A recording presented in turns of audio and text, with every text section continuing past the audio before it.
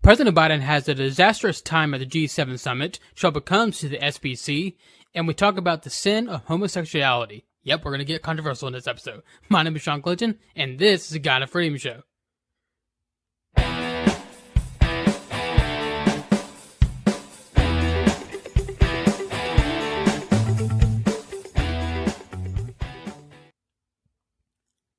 The show is sponsored by Anchor, the easiest way to make a podcast. So if you always want to start a podcast but didn't know where to begin, Anchor is for you. Anchor is very simple to use and is also free. All you do is simply record the audio from your phone, computer, laptop, or wherever, edit it, and then post it.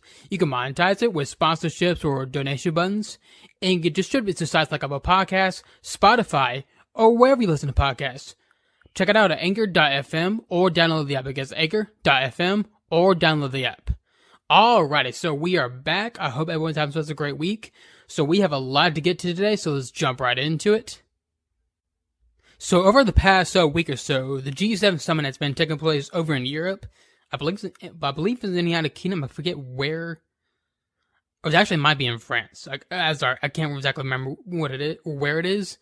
But what the G7 summit is usually just a group of different nations coming together to discuss kind of some global issues or whatever. Is usually, I believe it's the United States, the United States, UK, France, Germany. Oh man, I cannot. Hold on one second. Alright, so the members of the G7 summit is Canada, France, Germany, Italy, Japan, the UK, and the United States. As you recall, some years back it was called the G8. That's when Russia was part of it, but now Russia's been kicked off because Russia is kind of a garbage nation. But basically, they get together, discuss kind of different issues with this time they talk about, global warming, of course, and other issues with other countries like China and Russia, and I think even Iran and all that. So it's kind of like a smaller version of the United Nations. And of course, this was President Biden's first time going. And let's just say it was not super well. It was not good at all. So here's actually a few videos of his time over at the G7 summit this week. And just say how pleased I am to welcome those who have just joined us, bringing some pretty spectacular weather with them. Prime Minister Modi, President Ramaphosa, President Moon, in just a minute. And the President of South Africa. And the President of South Africa, as I said earlier. Oh, you did? I certainly did. Well, you get to mention it twice. So, I'll go over that again. Let me tell you, we're delighted. I'm glad to say we're joined by Prime Minister Modi of India, who's on the line. Let's go. Yeah. So not too good. Then here's another one. This is actually from his speech, and how Biden's speeches go. So here's what that looked like. Where we could work together with Russia, for example, in Libya, we should be opening up the passes to be able to go through and provide food assistance and vital assistance to a population that's in real trouble. I think I'm going to try very hard to. It is. And by the way, there's places where I shouldn't be starting off and negotiating in public here, but let me say it this way: Russia has engaged in activities which we believe are contrary to international norms, but they have also bitten off some real problems they're going to have trouble chewing on. And for example, the rebuilding of Syria, of Libya, they're there. And as long as they're there without the ability to bring about some order in the region, and you can't do that very well without providing for the basic economic needs of people. So I'm hopeful that we can find an accommodation where we can save the lives of people for example, in Libya, that.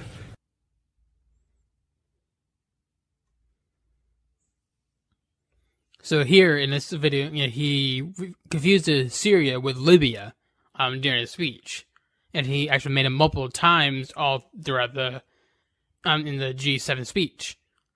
And here's actually the final video I want to show. This was just probably one of the craziest ones. So it's President Biden just wandering through a cafe as the leaders are kind of walking through. So here's what it looked like. How are your meetings going in Cornwall, Mr. President? I beg your pardon? How are your meetings going here in Cornwall? Very well. Come on.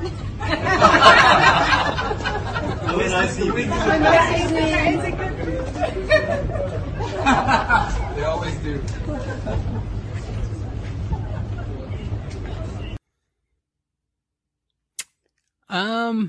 That's not good stuff right there. It's just like, first off, where exactly is the Secret Service during this part? Because, he just literally just kind of wander off into this cafe while everyone else is over, to the side. Or, like, walking around it. This is very weird whereabout that the Secret Service was not there. And it's clear, just this guy, the president of the United States, he's not with it. He just had himself an awful time at the G7 summit. His speeches were just as bad as usual, and he just looked very weak. He made the United States look very weak, compared to President Trump, where he put the United States back to where it was, just like a strong force in the world, pretty much. But Biden came in and dumbed it back down to now where other countries can basically bully the United States to do the bidding, and Biden will not lift a finger for it. He would cave right to their commands, and it's really sad because you can tell really specifically on this last video that he is not with it. Mentally, he's not with it. He just wanders off randomly from crowds. That's like a very key sign of like dementia and Alzheimer's and all that, and nobody is doing anything about it. It's crazy. It's absolutely crazy. And there's no possible way I can see that he will be running for re-election. I just don't see it. He possibly, sadly, God forbid, that he might not even make it through his first term. Hopefully he will, at least, but he's definitely not going to be running for re-election. So it's really, I think, this is really just a warm-up. This presidency is really just a warm-up for Kamala Harris to try to come in. But things with Kamala Harris, that she's very, very unpopular, so that likely won't work out in her favor, like she would think.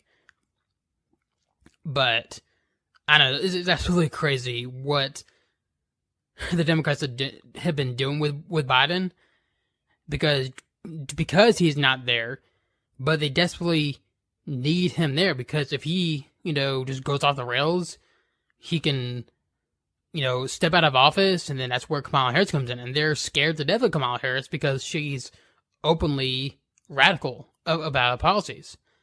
So that's why they desperately need Joe Biden in the presidency right now, until they become bold enough to push their actual radical policies. They're pushing it right now in the legislation and trying to push it on Biden. But if Kamala Harris comes in, they'll be able to push it with full force. So that's why it's important for Republicans to realize that and not make stupid mistakes like not showing up in 2022 or 2024 because they're still angry about 2020. Again, there's, like I said many times, there's no evidence of any fraud that swayed the election in 2020. There's none. So we need to put that aside and actually work hard to actually get back the Senate and the House and the presidency in both 2022 and then in the presidency in 2024. It's going to be a lot of ground, but I think Republicans are in pretty good shape to do that. It's whether or not they're smart enough to do it in the first place. Because Republicans can be quite dumb. Quite dumb in how they approach politics and elections and all that. But of course, the media immediately, just put the framework around this saying that, this was the best G7 summit in the world. The United States is back. We are better than ever and all that. And we're back from the dark days of Trump and all that. So here is actually CNN's top 3 moments from the G7 summit. And here's what it says. When President Joe Biden and his aides planning to visit the Cornish coast this weekend, many, including the president, viewed it as something of a homecoming. Along a fixture at international summits, Biden's return to the table represented more than just an elder statesman finally taking his place among the club of world leaders. For the White House, it also signaled a return of the United States to a type of consensus-based diplomacy shunned by former President Donald Trump. Like any high school homecoming, Biden found some similar things. The stilted family photo, the quick diplomatic policies, German Chancellor Angela Merkel. But he also found some things that have changed. Staunch American allies, shaken after the political upheaval of the Trump era, are increasingly working to define their own foreign policy separate from a country whose internal policies remain mired to in dysfunction. Global earthquakes like Brexit and the coronavirus pandemic had not yet happened the last time Biden attended a diplomatic summit as an elected leader and were major topics of discussion in Cornwall. A dramatic escalation of cybercrime and digital surveillance provided a menacing subtext, including on Saturday, when organizers decided to cut off internet to the meeting room as leaders engage in sensitive talks on China. As Biden moves onward to Brussels for a NATO summit, here are 3 takeaways from the G7 summit. And here's takeaway number 1: a weight lifted. The differences in body language between this weekend's summit in Cornwall and the 3 summits attended by Trump couldn't be starker. If the 45th president was sometimes pictured looking sullen as other leaders united against him, Biden seemed to take pains to look relaxed and comfortable among the world leaders, even when differences arose. He laughed heartily, sitting along British Prime Minister Boris Johnson, who seemed relieved Biden had apparently moved past his description of the Prime Minister as a physical and emotional clone of Trump. Biden leaned into an embrace of the French President Emmanuel Macron, sorry. With both men pressing into each other's sides as they walked arm in arm into the summit venue, forcing other leaders to walk around. As the meeting the next day started, Biden was clutching a pair of his avatar sunglasses when he passed off to Macron a question on whether America was back. Yes, definitely, the French president said. He had a later, it was great to have a U.S. president who is part of the club and very willing to cooperate. Yes, they're very willing. He's very willing to cooperate. But I mean, cooperate meaning the United States gets to do whatever Europe tells them to do. Whatever France tells them to do, or whatever the UK tells them to do. Biden and Merkel met outdoors, taking advantage of the coastal sunshine for talks punctuated by laughter. That evening, Biden joined the leaders for some forced bonding, this time in the form of a beach barbecue that featured ice cream sundaes for dessert. Biden's foreign policy pitch as a candidate centered in large part on Trump's apparently unwillingness to cultivate positive relationships with world leaders. As a senator, then as vice president, Biden's style of diplomacy was uniquely focused on the give and take away between two human beings. In his first months in office, Biden tried conducting meetings with foreign leaders over video conference. But he told aides it wasn't the same, that he needed to start traveling as soon as it was safe.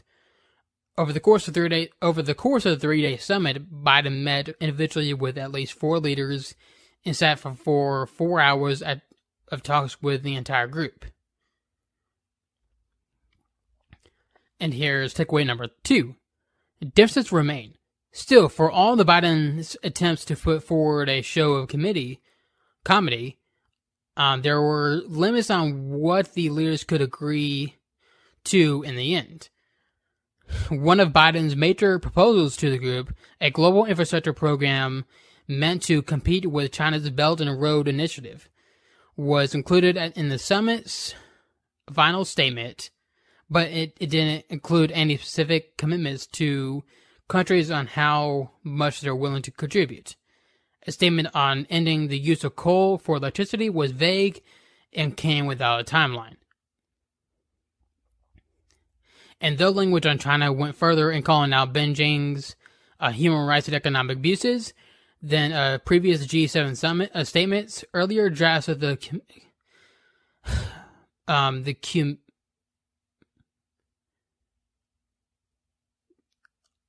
1 second, something happened here. All right, sorry about that. So let me start over that paragraph. And through language on China, it went further in calling out Beijing's human rights and economic abuses than previous G7 statements. Earlier drafts of the communique were sharper. Behind the scenes, European leaders appeared resistant to as far as Biden wanted to holding China to account. And let's see, finally, here's the third takeaway. Biden's trip this week has been carefully choreographed to highlight traditional American alliances before next Wednesday's summit talks with Russia President Vladimir Putin. Biden has been spending much of his downtime on his trip preparing for that meeting, which will occur inside an 18th century Swiss villa overlooking Lake Geneva. Nearly as soon as he arrived, Biden teased a contentious atmosphere for his trip's concluding meeting. I'm heading to the G7, then to NATO ministerial, and then to meet with Mr. Putin to let him know what I want him to know, Biden told troopers gathered at an airbase in Suffolk. How much support he got from fellow G7 leaders is exactly clear. In the final document, the leaders took Russia to task malign cyber activity, including ransomware attacks, and for regional aggression. But even Merkel, one of Biden's closest allies to the G7, found it difficult to swear off Russia forever. Biden recently waived sanctions on Germany related to the Russian Nord Stream 2 pipeline, which would have complicated relations with a reliable ally. Biden on Sunday agreed with Putin that U.S.-Russia ties are at a low point, but he said it was worth meeting him anyways. Afterward, the two leaders won't hold a joint press conference, something past presidents have done. I think the best way to deal with this is for he and I to meet and he and I to have our discussion. I know you don't doubt that I will be very straightforward with him about our concerns, Biden said on Sunday, and I will make very clear my view of how the meeting turned out, and he will make it clear how, from his perspective, how it turned out. So it's all over this article from CNN. It's just pretty much just them just gushing over Biden, how just awesome he did at the G7 summit, and how he's just a breath of fresh air, and the Americans back and being a team player now, and that the rest of the world likes us now, even though why should we care about what the other countries think of the United States? But in reality, it was not a good conference for him. He did absolutely awful. And really, it's just crazy to me that clearly this guy is deteriorating, but they keep put him out there in the spotlight for this stuff. It's pretty much, it's elder abuse. It's abuse of someone with dementia. And it's quite sad to see it. Even see his wife go along with it, his family go along with it. It makes no sense to me.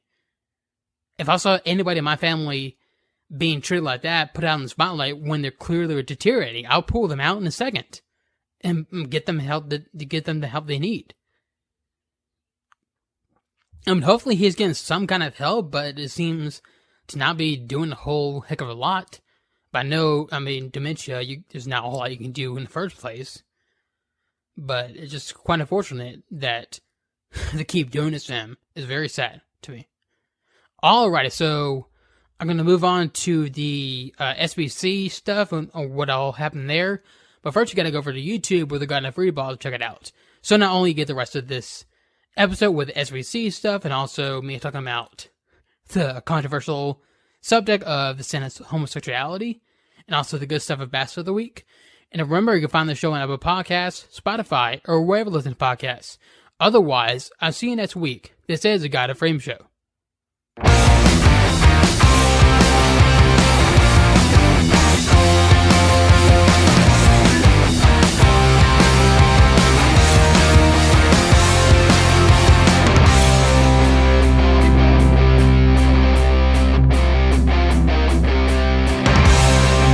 Alright, so now let's move on to the SBC stuff.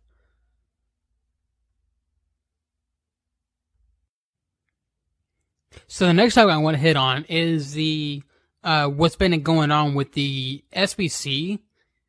So what exactly is the SBC? Well, it's called the Southern Baptist Convention, and obviously is for the Baptist denomination.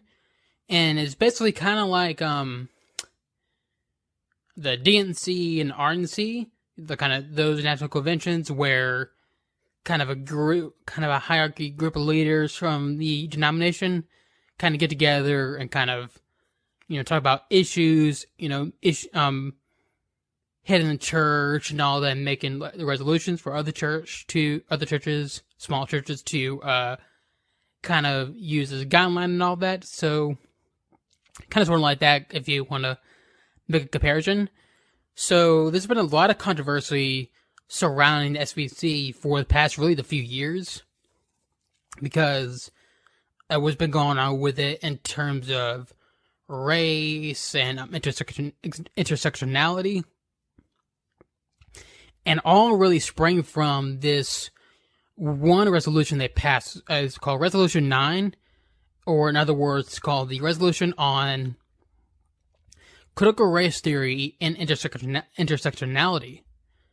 And this launched an entire big kind of debate in the SBC surrounding this sort of thing, whether or not churches should accept it and all that. So here's actually what what Resolution 9 says. And I am going to go to the entire thing. Whereas concerns have been raised by some evangelicals over the use of frameworks such as critical race theory and its intersectionality. And whereas critical race theory is a set of analytical tools that explain how race has and continues to function in society. Intersectionality is the study of how different personal characteristics overlap and form one's experience, and whereas critical race theory and intersectionality have been appropriated by individuals with worldviews that are contrary to the Christian faith, resulting in ideologies and methods that contradict Scripture. And whereas evangelical scholars who affirm the authority and the sufficiency of Scripture have employed selective insights from critical race theory and intersectionality to understand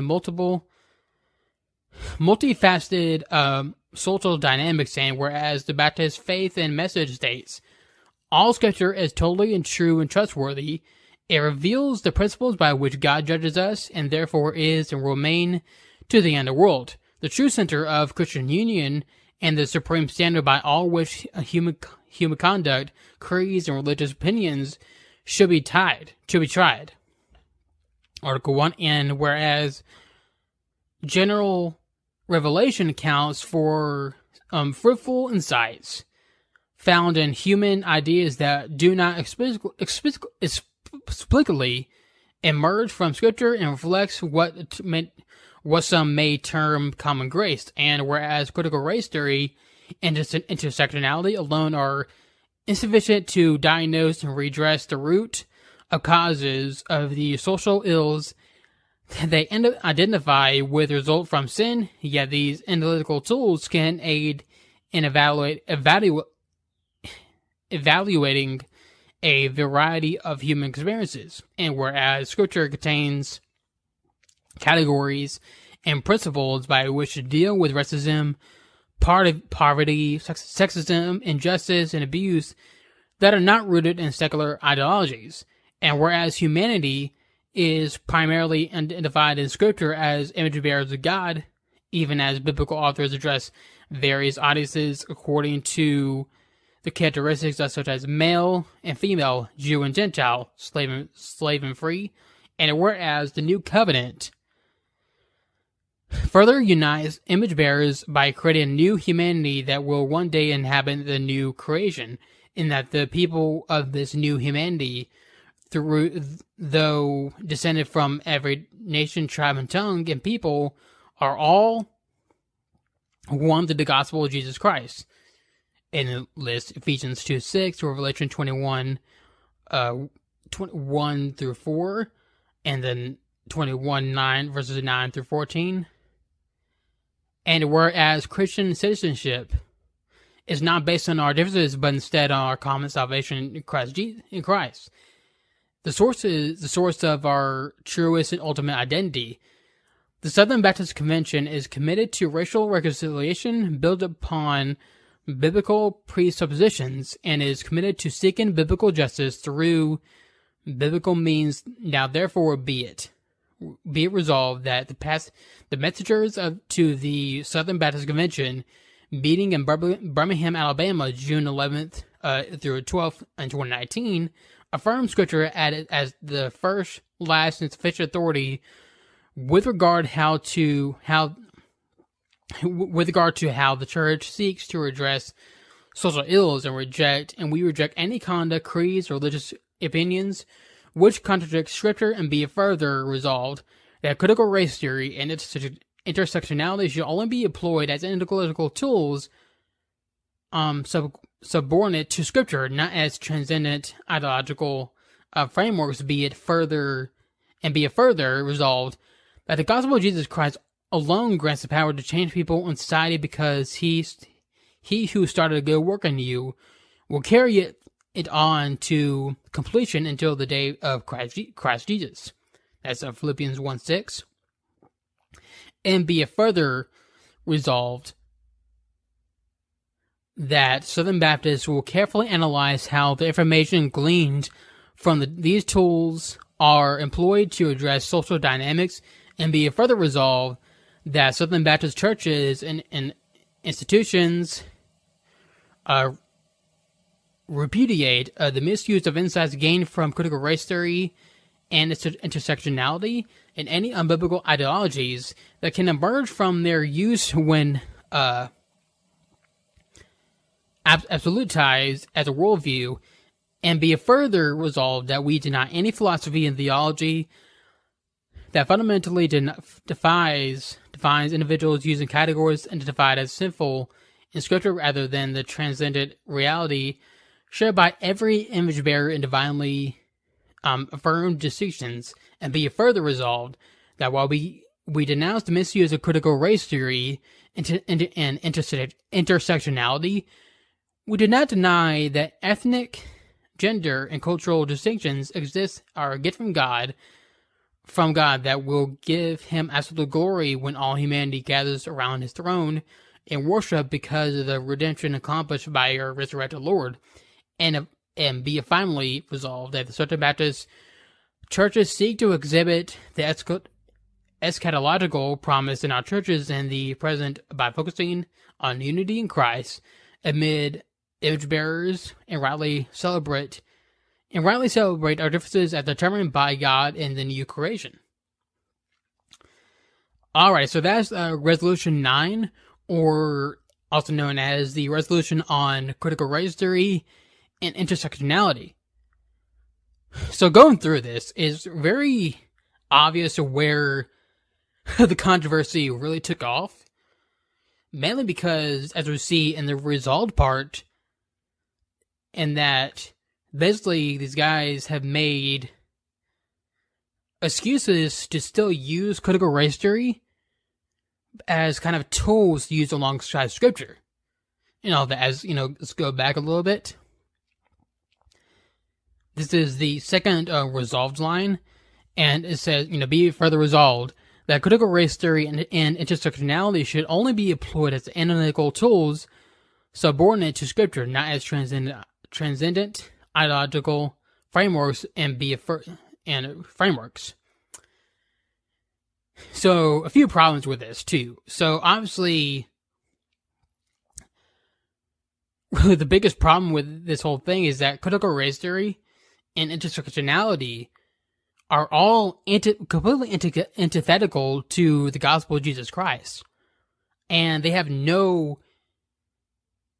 business being used in the church, even as analytical tools or whatever. None. Because it's based in Marxist, theory. And first off, Marxism is a very anti-biblical idea. So the fact that people are trying to use, we're just using it as, analytical tools. No, you should not be using it at all. There's no need for it. If you're talking about, terms of solving issues of race or whatever, even though, again, really what this is talking about is kind of the whole issue around supposed systematic racism, and we know that systematic racism does not exist in the United States anymore. It used to back in the 60s, part of the 70s, when it's still, moving out, and also back to slavery. But in 2021, here in the United States, no, it does no longer exist. So when it comes to issues of race, there's no need to use these worldly philosophies at all, because the gospel is sufficient. The Bible is sufficient to solve these issues. Because the Bible makes very clear that, for one, yes, each skin color is a characteristic from God, and everyone is made in the image of God, but all it is just a characteristic of what you look like. It has nothing to do with your heart, who you are as a person. It's not that important. Your color of skin is not that important.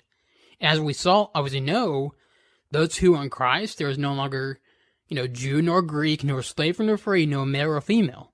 We're all one in Christ Jesus. So, the gospel is very clear about this. It's very sufficient in this area. So, I don't understand what the debate is. But ever since this was, passed, or this resolution was passed and everything, there's actually an entire debate, not only in SBC, but also in the church more broadly. Now, I do want to make a disclaimer right here. I didn't make it at the beginning. I should have. but I'm not part of the SBC. I'm not a Southern Baptist. I'm not a Baptist at all, actually. I'm more of a Reformed, non-denominational, evangelical, if you will. So I don't really care for denominations, but the Southern Baptist Convention, SBC, is very important to the church for obvious reasons, because it is their doctrines, the doctrine they believe in, what they teach, or what most teach in SBC, is very biblical. But unfortunately, over the past few years, worldly philosophy and all that has now creeped into the SBC, into the church more broadly, and has really shifted a lot of things and caused a lot of debates and battles, which is leading to the big battle of critical race theory. Excuse me. And really, it really took off last year with the death of George Floyd and all the summer riots and all that. That's when, and a whole racial reckoning that happened all throughout society and culture. And that's when really the critical race theory battle in the church and society really took off. And as we see, even in just the secular society, critical race theory is getting into everything, into schools, into TV, into institutions, and just to everything. And now it started to creep into the church. And this resolution is what really kind of caused that. I mean, this is not the sole factor of it, but this is one of the factors that's led to this battle.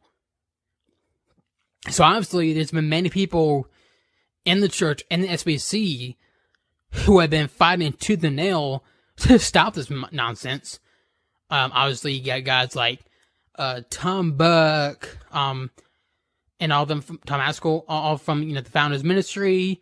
You got the Just Thinking podcast guys, Virgil Walker, Darrell Harrison, and then you got John MacArthur kind of fighting against it too, and Vodi Bauckham is a big one, and many others, many solidly biblical folks, coming against this nonsense. But unfortunately, on the other side, you got folks, put folks openly pushing this thing, or just making an excuse like, why are we making a big deal of this? It's nothing. It's just an analytical tool. But again, this analytical tool, per se, is based on Marxist beliefs, and critical race theory is in itself a racist belief. It is a racist philosophy and all that. So you really want to use that as an analytical tool in the church? That does not make sense to me.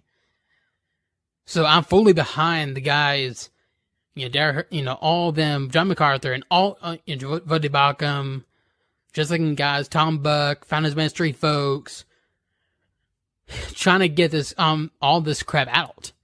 Because it's a complete nonsense. It has nothing to do with the gospel of Jesus Christ. It has no business being in the church whatsoever. And it's led into the recent election that happened in the SBC, last weekend, when the election took place, basically the election of who was going to be the new SBC president. And this has been an ongoing battle, because it's really between a few candidates. Got really a really one-sidedly biblical guy against ones who are not really biblical in their teaching, and are making excuses and even supporting critical race theory, intersectionality, and all that. And also, so the two big guys really behind, were the two big competitors in this election, was Mike Stone and Ed Litton. So Mike Stone is actually a very solidly biblical guy. He's fully against critical race theory. He's just some very solid teachings and solid beliefs and all that. So he is also a very perfect fit for the SBC, to lead the SBC. Then you got, guys like Ed Litton, who has some problems with the theology overall. I mean, he actually had his wife, teach with him, during the sermon, which, of course, we know that Scripture is very clear that, a woman is not supposed to lead a sermon, not supposed to lead a church at all. There's just a difference between one coming up, telling the story. That's perfectly fine. So one coming up telling the story to folks and all that, giving their testimony, that's perfectly fine. But a woman coming up, saying, teaching an actual sermon, that's not biblical whatsoever, and is very clear in Scripture. So there's also some very theological problems involved in this guy, and he's very soft on critical race theory. He's saying, he always says, why are we making such a big deal out of this? We should just ignore it and focus on the gospel and all that. Which, yes, we do need to focus on the gospel, but part of focusing on the gospel is to make sure nothing else comes in and tries to mess with that, to keep out worldly, even satanic philosophies, and critical race theory is one of them. So the obvious pick would have been Mike Stone, but being the culture we live in, of course, now, and given the position of Mike Stone, he was completely trashed by the media, by more progressive Christians and all that. It even coming down to false accusations. So these false accusations that came up against Mike Stone was that apparently there were a lot of sexual abuses in the SBC, which have been proven that those have happened, definitely. Not by Mike Stone, but by other pastors in the SBC churches. Which is very sad. And those folks need to be dealt with and, prosecuted and sent to prison, obviously. But the accusations against Mike Stone come in as basically he was hiding these sexual abuses and try to cover for these pastors. But the problem is there's been absolutely no evidence for this. None. And he's come out saying, look, I've never covered up for these folks. I never will. And seriously, I'll cooperate anywhere I can, but I'm innocent of these charges. And from the looks of it, he was. But unfortunately, the damage is already done because his name, his reputation was completely just trashed on. It was utterly disgusting. It reminded me a lot of Brett Kavanaugh. Just all the crap he went through. And thankfully, the Republicans had the galls to still vote him in the Supreme Court. But unfortunately, folks in the SBC did not have the courage to do so this time around. It's very unfortunate, even though Mike Stone was the clear pick for this. I mean, it was a hard fight, but fortunately, Ed Litton did win the presidency and the SBC. So, there's going to be a lot of problems. Now, I don't think this is going to be the end of the SBC at all. I think it's still going to thrive. There's still a lot of solidly biblical folks out there who, want to, are still going to preach the gospel as it is, and will still fight against any worldly ideology that tries to creep into the church. And I'll be right there behind them. But this is the problem when you let worldly philosophy ideologies into the church. You get these sort of problems. So things like critical race theory, intersectionality, the social gospel, those things, the even kind of more smaller case, the QAnon type deal, those are very small numbers right there. As not as prevalent in the church as people would like to make it out to be. But it's definitely, that's kind of infiltrated into some small parts of some churches all throughout the United States. But overall, again, it is a problem. All of them are a problem because there are worldly philosophies and the ideologies creeping into the church and really messing with the message of the gospel of Jesus Christ, which is not a good thing whatsoever, because the gospel of Jesus Christ is sufficient. It is completely sufficient. It is the final authority we should rely on, and we do not need any of these little things to help us out in society. Because, really, the goal of the goal of Christ was not to come to save society and to win the culture. The goal of Christ was come to save sinners. That was his goal. And that will always be his goal. And yes, the gospel can be used rightly to change, to save sinners. And as a result, the culture might change. But if your main goal is to just change the culture, not reach out to sinners and show them the gospel, then you're going about it the wrong way. Because the right way is go reach out to sinners, say, look, your sin has penalties, but here's the way the sins can be forgiven. It's simple as that. Which leads us into our final topic of this episode.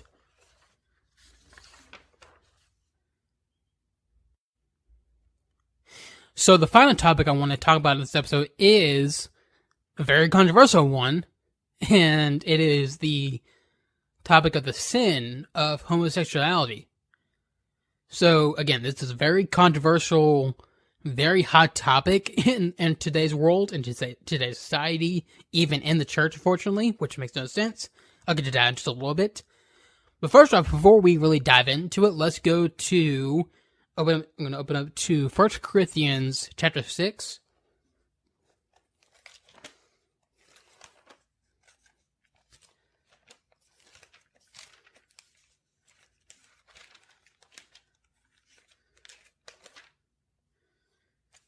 Alright, so 1 Corinthians chapter 6, starting from verse 9. Or do you not know that the unrighteous will not inherit the kingdom of God?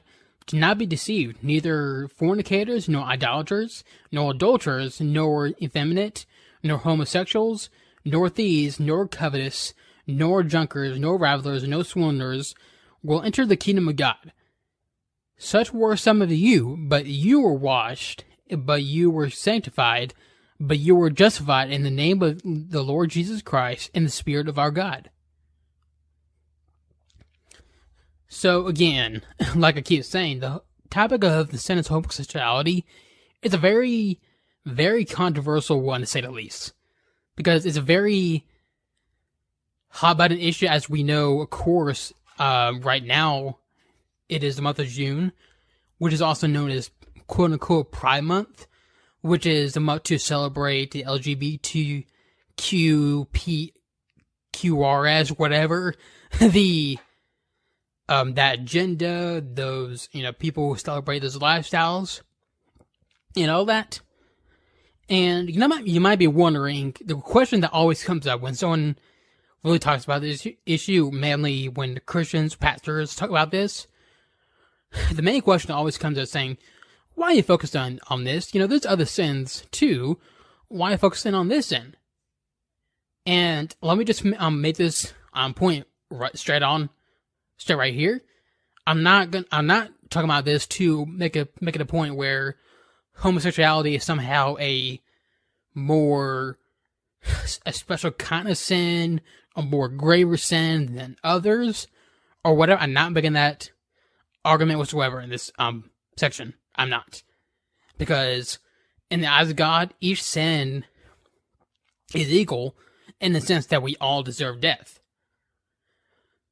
But the reason why I want to really talk about this topic is because of the way society has really kind of focused on this particular sin. And even the church. So again, like we've seen, there's been a cultural wide acceptance of this, sin right here. And even you see it all over the media, television, and just at stores, or just all over the place. It's insane. It's everywhere. And, of course, I'm not surprised by this. No one should be surprised when the culture full of unregenerate sinners are celebrating this stuff because, they do not know the gospel, or they're not seeking after God. They reject God. They don't want to seek Him, and they just want to live in their sin because they don't see anything wrong with it in their eyes. So I fully expect them to act that way. But the main problem is when it's getting into the church. And what I mean by this is that there's been this weird phenomenon in the church where this whole thing about acceptance and tolerance and just love has now made excuses for these type of sins, and even completely just disclassifying them as a sin overall. So before I get on to that, the first thing we got to ask them is, in fact, homosexuality a sin? Is that a sin, or am I just making stuff up? Well, let's first go to Genesis chapter 19.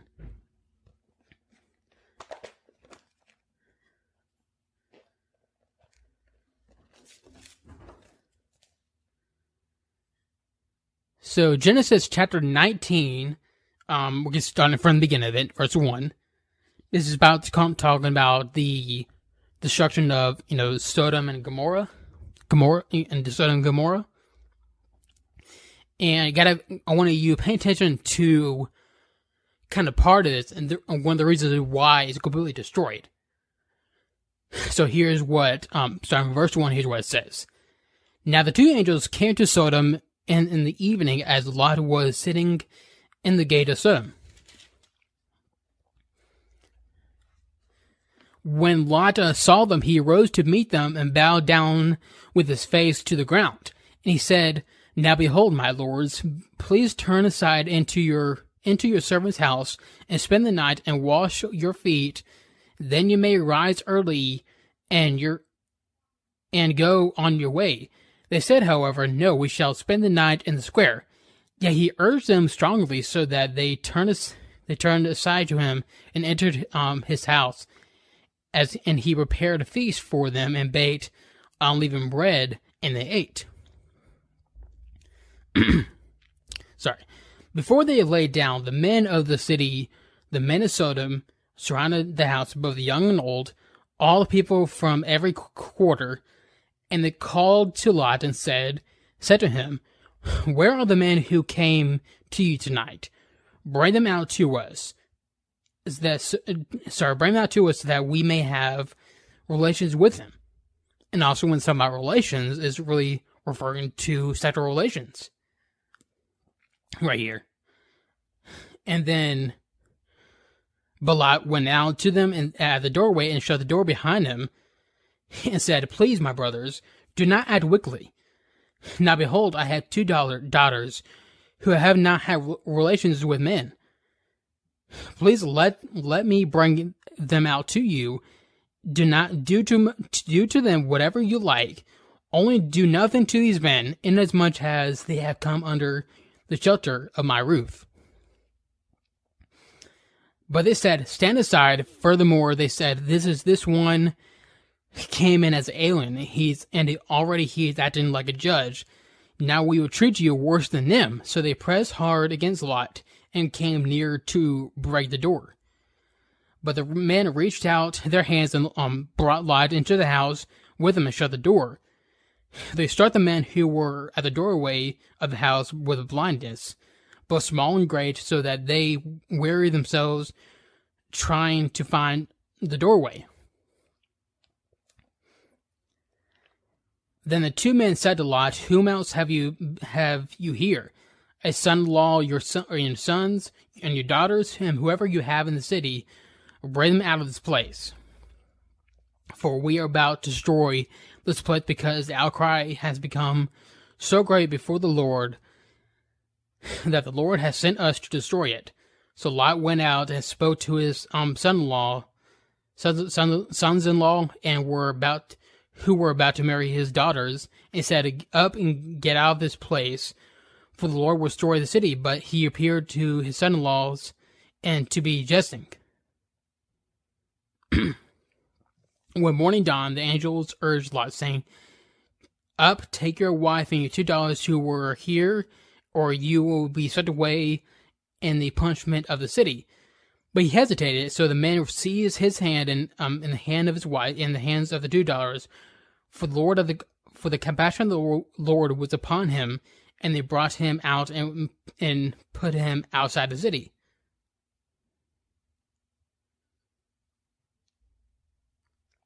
All right, so I'm going to stop there, in that part right there. So the reasons why, Sodom and Gomorrah were destroyed was because, God saw the outcry of just sin and wickedness that's happening in those cities, including, a big part of it was homosexuality, as we saw in verse 5 through 6, where, Lot just brought into, verse 4 to 6, Lot brought the angels into his house, but the men of the city went in, were trying to have sexual relations with them, with them. So obviously that was a big issue in the Sodom and Gomorrah, which is why God destroyed it. And Scripture is clear, very, very clear, that sort of act, homosexuality, is an abomination to the Lord. So now let's go to Leviticus 18:22.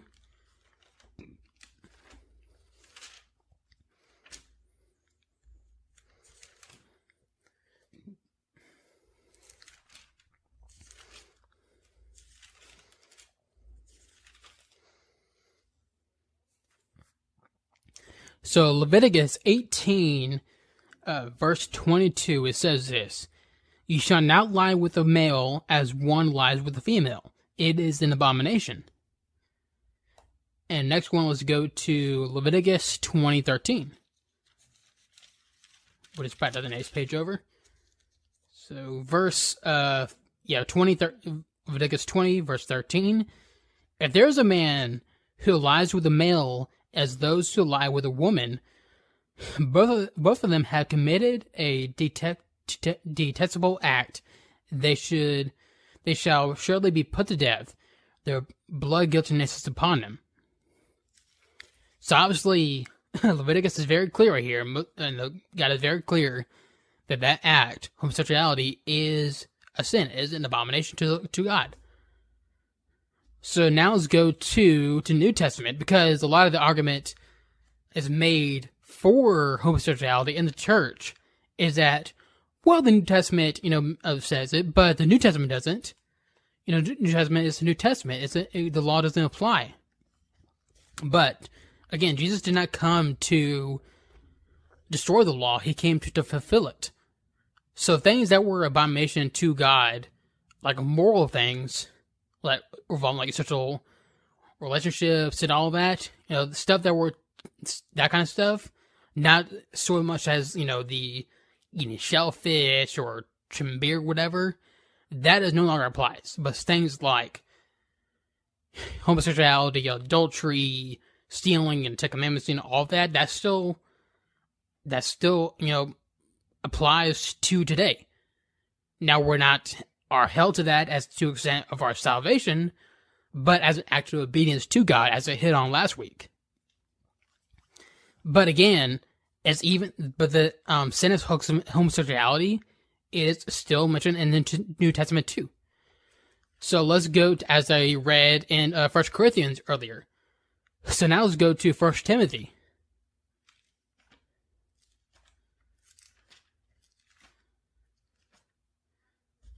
So 1 Timothy, verse 1, starting from verse 9. And it says this: "Realizing the fact that the law is not made for a righteous person, but for those who are lawless, and rebellious for the ungodly and sinners, for the unholy and profane, for those who kill their fathers or mothers or murderers, and immoral men and homosexuals and kidnappers and liars and perjurers and whatever else is contrary to sound teaching. So this is Paul talking here, and it's very obvious that even then, things like homosexuality, among other sins, were still an abomination to God. So now let's go to Romans, chapter 1, starting from verse 18.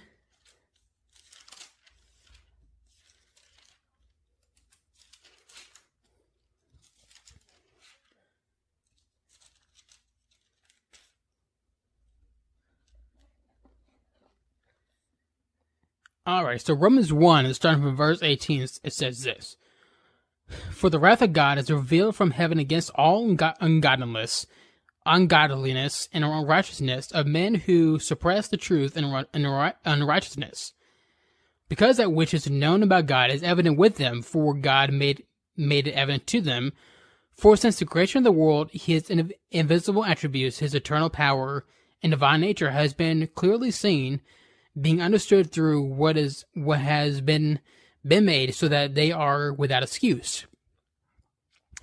For even though they knew God, they did not honor him as God, nor give thanks, but they became futile in their speculations, and their foolish heart was darkened.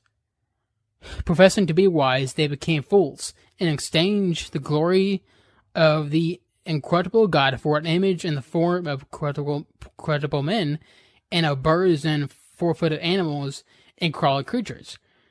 Therefore God gave them over to the lust of their hearts, to impurity, so that their bodies would be dishonored among them. For they exchanged the truth of God for a lie, and worship and serve the creature rather than the Creator. Who is blessed forever. Amen. For this reason, God gave them over to degrading passions, for their women exchanged the natural function for that which is unnatural. And in the same way, also men abandoned the natural function of the woman and burned their desire toward one another, met with men committing indecent acts and receiving their own persons the due penalty of their error. And just as they did not see fit to acknowledge God any longer, God gave them over to a depraved mind to do those things which are not proper, being filled with all unrighteousness, wickedness, and greed and evil, full of envy, murder, strife, deceit, malice. They are gossips, slanderers, haters of God, insolent, arrogant, boastful, imiters of evil, disobedient to parents, without understanding, untrusting, untrustworthy, unloving, unmerciful. And although they know the orders of God, that those who practice such things are worthy of death, they not only do the same, but also give hearty approval to those who practice them. So, Paul cannot be any more clear in Romans right here, nor in Timothy, nor in Leviticus, nor in Genesis, that the act of homosexuality, that is a sin, it is an abomination to God. It is very clear. So it doesn't make sense to me why some of the church had completely kind of brushed that to the side, saying, oh, well, no, we don't want to touch that because it's too controversial, so we're going to just talk about all acceptance and love. Which, of course, love is a big part of God. It is obviously a big part of God, but it's not the only part of God. It's also the wrath of God, the justice of God, and all that. So, there's a lot more goes to it. So, one big argument that comes against when people point out, or that scripture is clear about this, is that one very flawed argument that comes out saying, well, the word homosexuality wasn't used, didn't exist back then, so Paul obviously wasn't talking about that. But he obviously was. And even so, Leviticus and Genesis and even in Romans, also, Romans is very clear. Check out Timothy and 1 Corinthians when talking about Romans, Leviticus, and Genesis. It's very clear what's being talked about in those passages. Very clear. So, that argument is very flawed. Very flawed. And even some come out and saying, well, what he's really talking about is like just, is incest or pedophilia and all that, which is not what he's talking about. That is still a very sinful act, pedophilia and incest. That actually, it is mentioned separately, I believe, in Leviticus, apart from homosexuality. But there's many different excuses that people try to make in order to not really paint this as a sin, to paint this sin as a sin. So the question that comes to mind is it really loving to accept the sin in order to be more tolerant, to be more loving?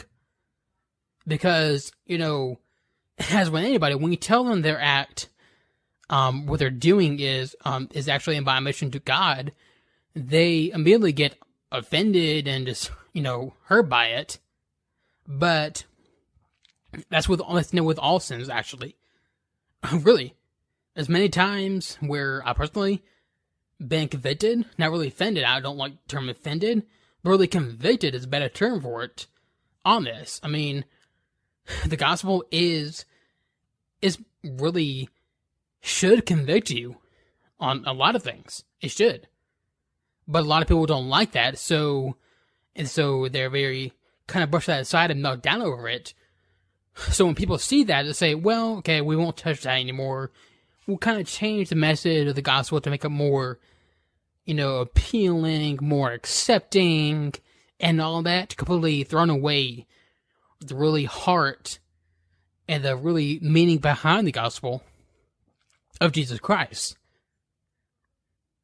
And really, when it comes down to it, it's not loving to accept a sin in order to be tolerant. It is. It's really not. But before I get to that, I want to really come out really right here and say, just like every other sin, like whether adultery, drunkenness, fornication, anything, no matter what, porn addiction, or just really any sin, homosexuality included, is forgivable by God. It is forgivable. So let's first go to John chapter 3.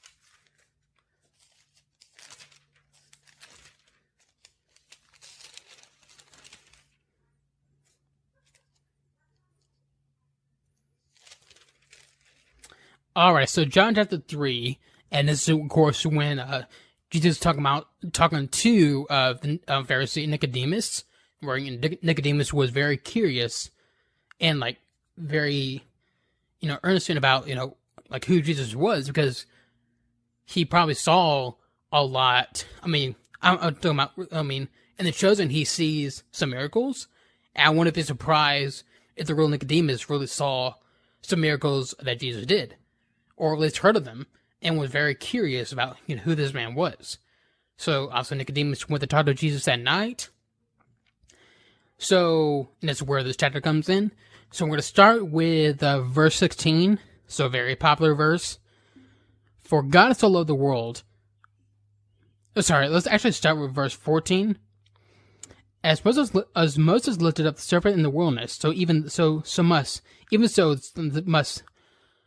Let me start over. As Moses lifted up the serpent in the wilderness, even so must the Son of Man be lifted up, so that whoever believes it will in him have eternal life. For God so loved the world, that he gave his only begotten Son, that whoever believes in him shall not perish, but have eternal life. For God did not send the Son into the world to judge the world, but that the world might be saved through him. He who believes in him is not judged. He who does not believe has been judged already, because he has not believed in the name of the only begotten Son of God. So obviously, this is Jesus talking, that obviously whoever believes in him will not perish for the sin, but the sins will be forgiven, and they will spend eternal life with God. And Jesus is very clear about this. So let's go to Romans 5.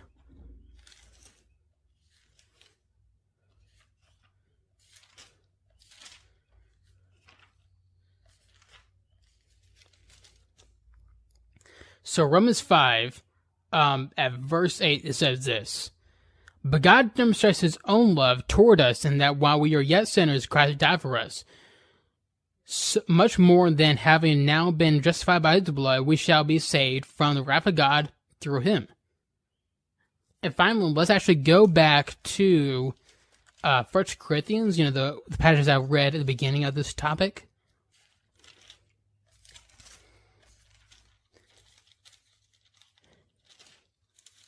So we're at, again, chapter 6, and let's go to the entire thing again. Or do you not know that the unrighteous will not inherit the kingdom of God? Do not be deceived. Neither fornicators, nor idolaters, nor adulterers, nor effeminate, nor homosexuals, nor thieves, nor the covetous, nor drunkards, nor revelers, nor swindlers will inherit the kingdom of God. And here's the very important part right here. Such were some of you. But you were washed, but you were sanctified, but you were justified in the name of the Lord Jesus Christ, in the Spirit of our God. So, it's very clear that the sin, even homosexuality, is forgivable by God. It will be forgiven if you repent of it, of course, and turn away from it. As it says, at the very beginning of the part of verse 11 right here, such were some of you. So it's obviously when, Paul's writing this letter to Corinth, there's obviously some Christians he's talking to that practiced, homosexuality and many other sins, who repented of those sins and were washed them with the blood of Jesus Christ, and were made a new person. So this is, very good news for not only homosexuals, but also for everybody. For everybody, if you put your faith and trust in Jesus Christ, repent of your sins, you will have eternal life. Your sins will be forgiven. And so back what I was saying earlier regarding whether it's loving to kind of to accept the sin and kind of disclassify it as a sin in order to be more tolerant, be more accepting, if you will. Well, here's actually a harsh truth that people need to know right here. Really, it's actually an act of hatred. Whether you know it or not, it's actually an act of hatred when you declassify homosexuality as a sin. Because what you're doing is actually you're cutting homosexuals off from the redemption of Jesus Christ. Because when you say, "Oh, your sin is what you're doing is not a sin," so you can live like that all you want, and you can come to church, say you love Jesus and all that, but you can still practice a sin. It's okay, but of course, again, that sin is still an abomination to God, and if left unrepented and left with an unchanged heart, it will be dealt with. So that right there is actually an act of hatred, because you're dooming them into hell, into eternity of punishment. Now, it's not to say when the God can't use someone, can't reach those folks, regardless of whether or not they heard false teaching like that. God can very well still reach them, and he does. But it is very hateful and really sinful when you do this. Because even in, let's actually go back to Romans 1 real quick. Notice, I picked up on notice something at the last verse right there.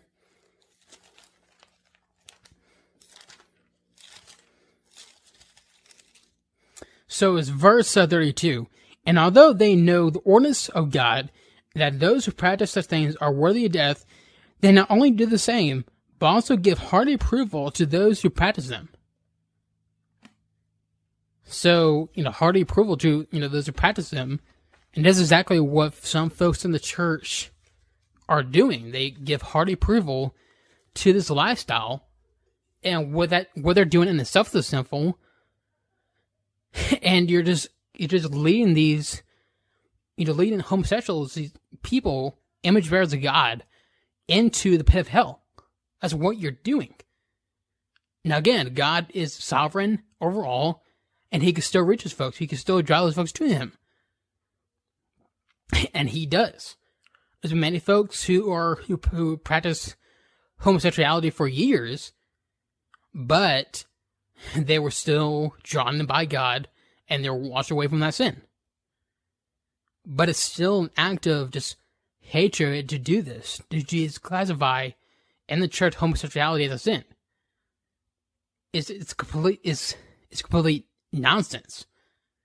But it is, although it's very unpopular to say this, it actually is an act of love when you say to them, what you're doing is a sin, and you point to them the penalties of that sin, and point them to Christ, Jesus Christ.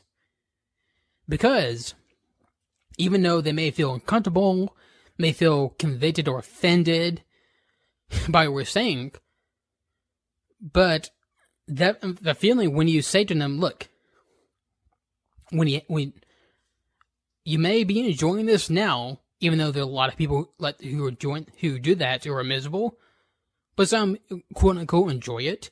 So you said to them, you may be enjoying this now, but when you die here on earth and go stand before God, you will be held accountable for that. And the punishment, which is a sin, is death. So it's very important to point out that to folks, and also point them to Christ, and tell them, look, but also God made a way. If you put your trust in Jesus Christ and repent of that sin and turn away from it, you will be forgiven. You will spend eternal life with God. Now, it's not very easy to really, you can't just flip a switch and boom, you're just you won't have to deal with that problem anymore. Temptations will still rise. Everybody deals with the temptations of past sins. I deal with it. Many others deal with it. But it's still,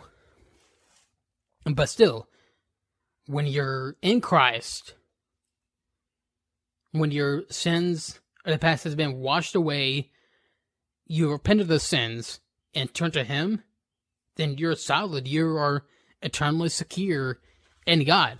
As it says in Romans 8. Let's go back to Romans 8.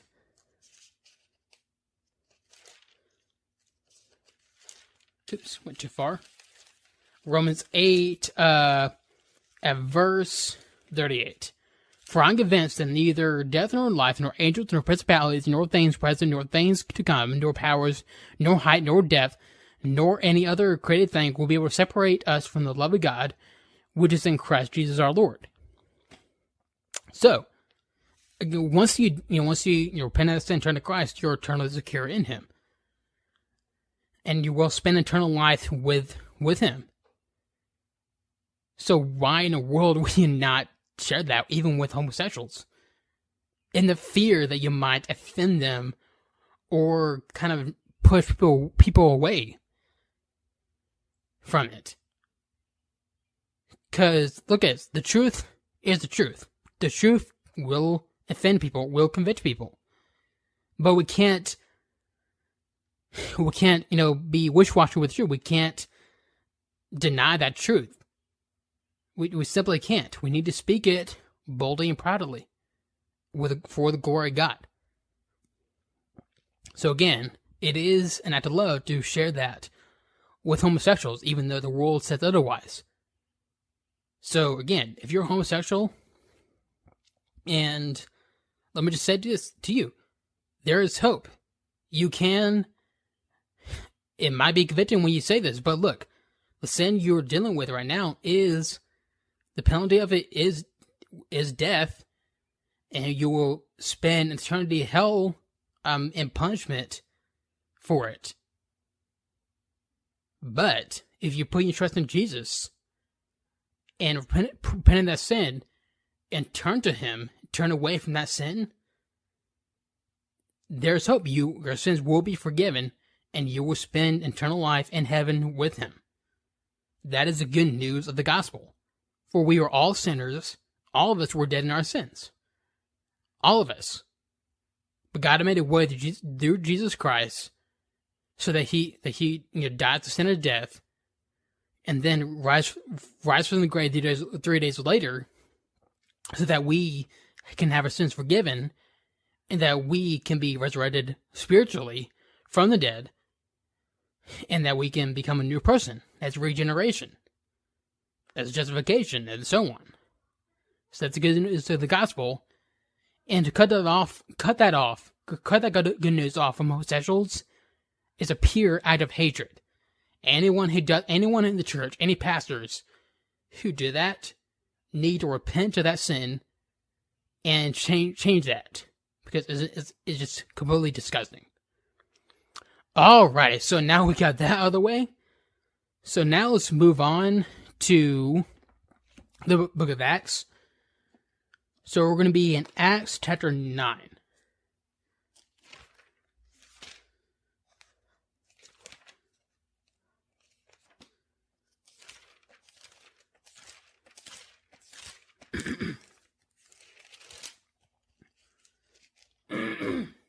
Excuse me.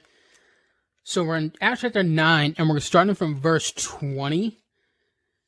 So if you recall last week,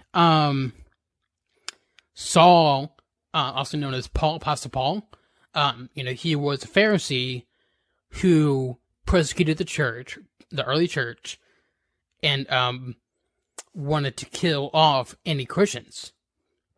So on the road to Damascus, on the way to persecute against Christians, he was ambushed by Jesus Christ, and that completely changed him, and that's what led to his conversion into Christianity, to turn to Christ, to put his trust in Him, to repent of his sins, and all that, and which led him to become the great Apostle Paul. It's quite an incredible conversion story, because it is really wild, because he's just walking, all of a sudden, boom, Jesus right there. It's quite crazy, and it was crazy, even the people who were traveling with him didn't see what he was seeing. They heard the voice of Jesus Christ, but they didn't see Him. It's quite crazy. So the next section I want to hit on is actually where Saul, actually he starts to preach about Christ, preach the gospel. So here's where it starts. It's starting from verse 20, or the really last half of verse 19. Depending on what translation you're reading, sometimes they're split up a little differently, which is kind of weird. But I'm reading from the NASB, by the way, so if you want to follow along a little better. But anyways, now for several days he was with the disciples who were at Damascus. And immediately he began to proclaim Jesus in the synagogue, saying, "He is the Son of God."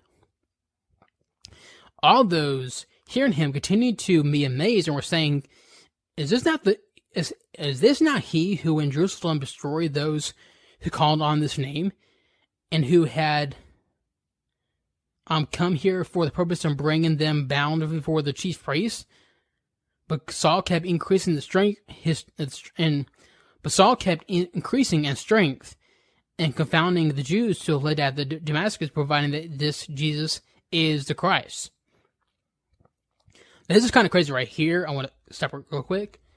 Is that, those people around him, they were, rightly amazed by this, because here's Saul, who persecuted the church, and he made no secret of it. Then all of a sudden, he's coming out saying he's preaching the gospel, preaching Christ. So that right there, you would think that would kind of, for the Pharisees overall, you would think that would click a light bulb in their head and say, wait a minute. You got this guy, suddenly he changed himself? Maybe there's something to it. But obviously, God hardened their hearts, and maybe they weren't predestined and all that, but whatever. But anyways, we're in verse 23. When many days had elapsed, the Jews plotted together to do away with him.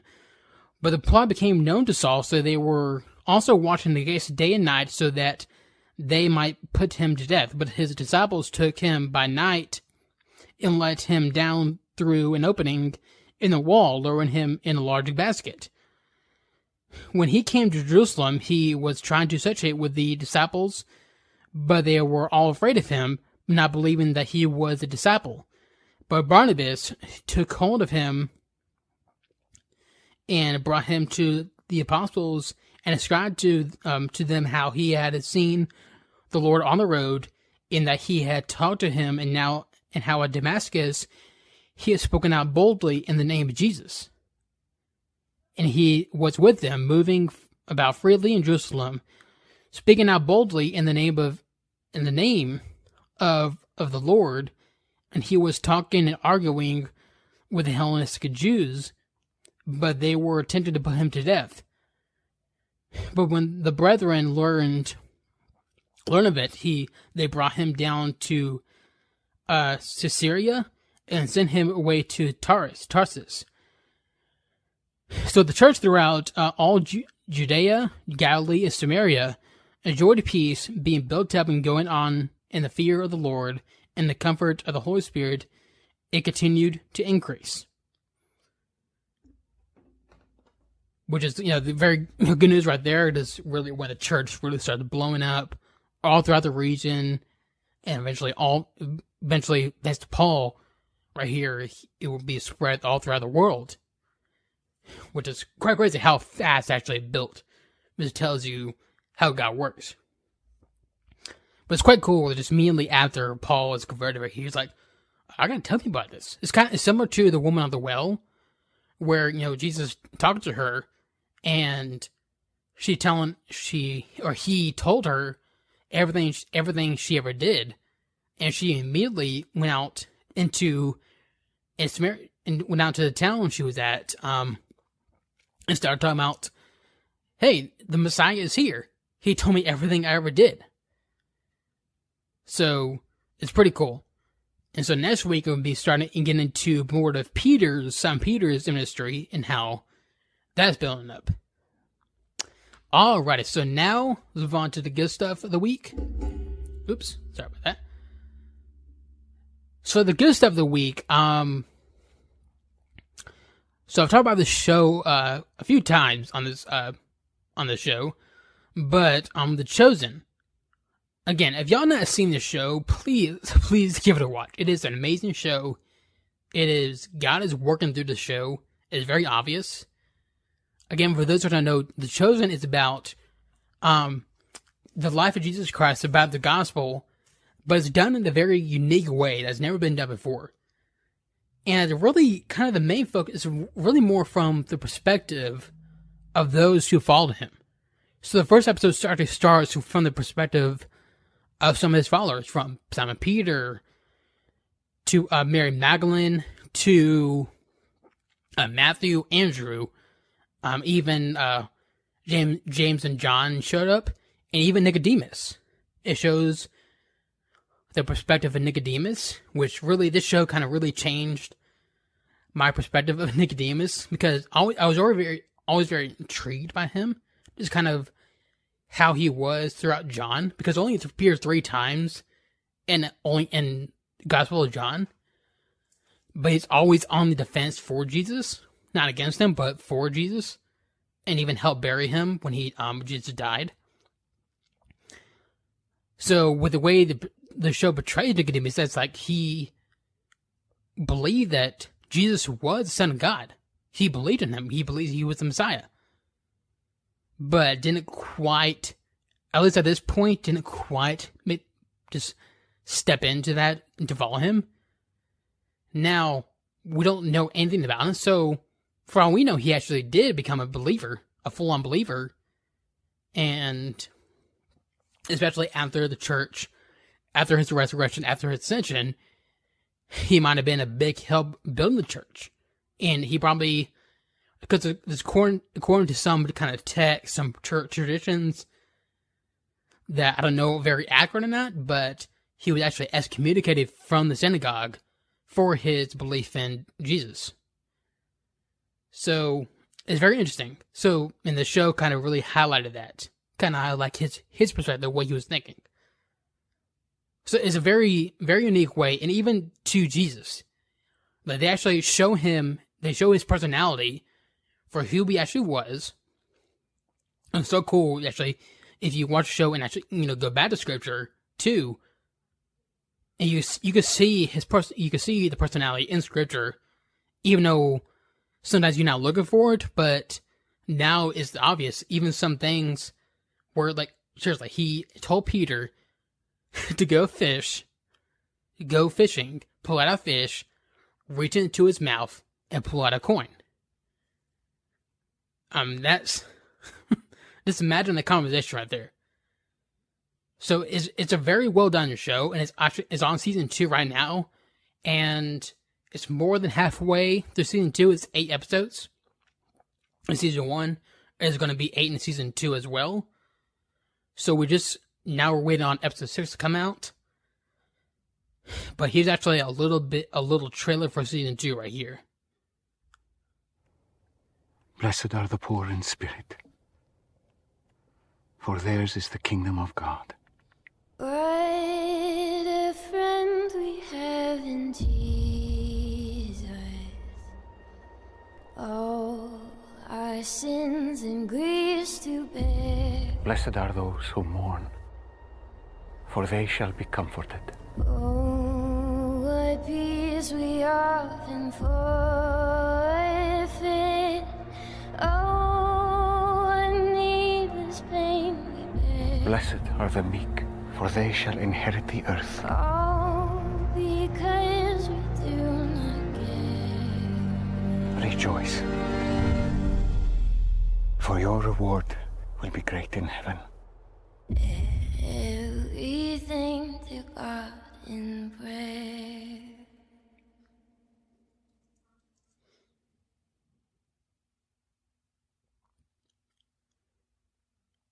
All right, so season 2 so far is very, very good, very good. And what's so weird is that I wanted to comment on this real quick. Like episode 5 got a lot of controversy for some reason, a lot of nitpickiness to it, a lot of petty stuff about it, whatever. Which it makes no sense. Like it's good to be. There's a difference between being discerning and just being petty about little things. Christians should be discerning with anything that's apart from scripture, whether it's books, TV shows, or whatever. Just is no exception. But so far, there's been no contradictory to scripture at all. It even takes some liberties and puts in some context and backstories that are not in scripture, but it doesn't add to or take away from scripture. But there's been a lot of petty little things, like from Mary Magdalene, kind of her exploring her trauma, because, she was possessed by demons and had a lot of trauma in her life. So people were kind of petty about that because that was kind of brought up in episode 5. Even about Jesus practicing his sermon, the Sermon on the Mountains, that is. Kind of figuring out, talking to the Father about, what to say and everything. So it's petty nonsense, but if just ignore all that, it's still a great show. And I can't wait for episode 6. Episode 6 should be out this coming out Wednesday. So I can't wait for that. Alrighty, so then it's all for half of this episode. So I'll be back here next week with all the latest. My name is Sean Clinton, and this is the God of Freedom Show. If you enjoyed this episode of the God of Freedom Show, don't forget to like, share, and subscribe. Remember, you can find this show on Apple Podcasts, Spotify, or wherever you listen to podcasts. This episode is brought to you by Anchor. Thank you for listening or watching. Hey guys, so I want to real quick and stop and talk about something that's coming up here in the fall, and that is the G3 Conference. So the G3 Conference is happening here in Atlanta, Georgia, at the World Congress Center. It is a great time to gather with fellow believers in fellowship, in worship, and to hear many great speakers, among whom include Pastor John MacArthur, Paul White, like Josh Bruce, Vodi Bakum, Virgil Walker, Darrell Harrison, and many more. It is, I can't wait. This is my first time going, and I can't wait to see what it's about. So to register, you just simply type in Google G3 Conference 2021, click on the website, go to events, scroll down until you see the G3 Conference 2021, which is called Christ. Click on that, and click on register now, and then fill out all your information there. Again, this is my first time going. I'll be there, and I'm very excited about that. And I hope many of y'all register and go as well.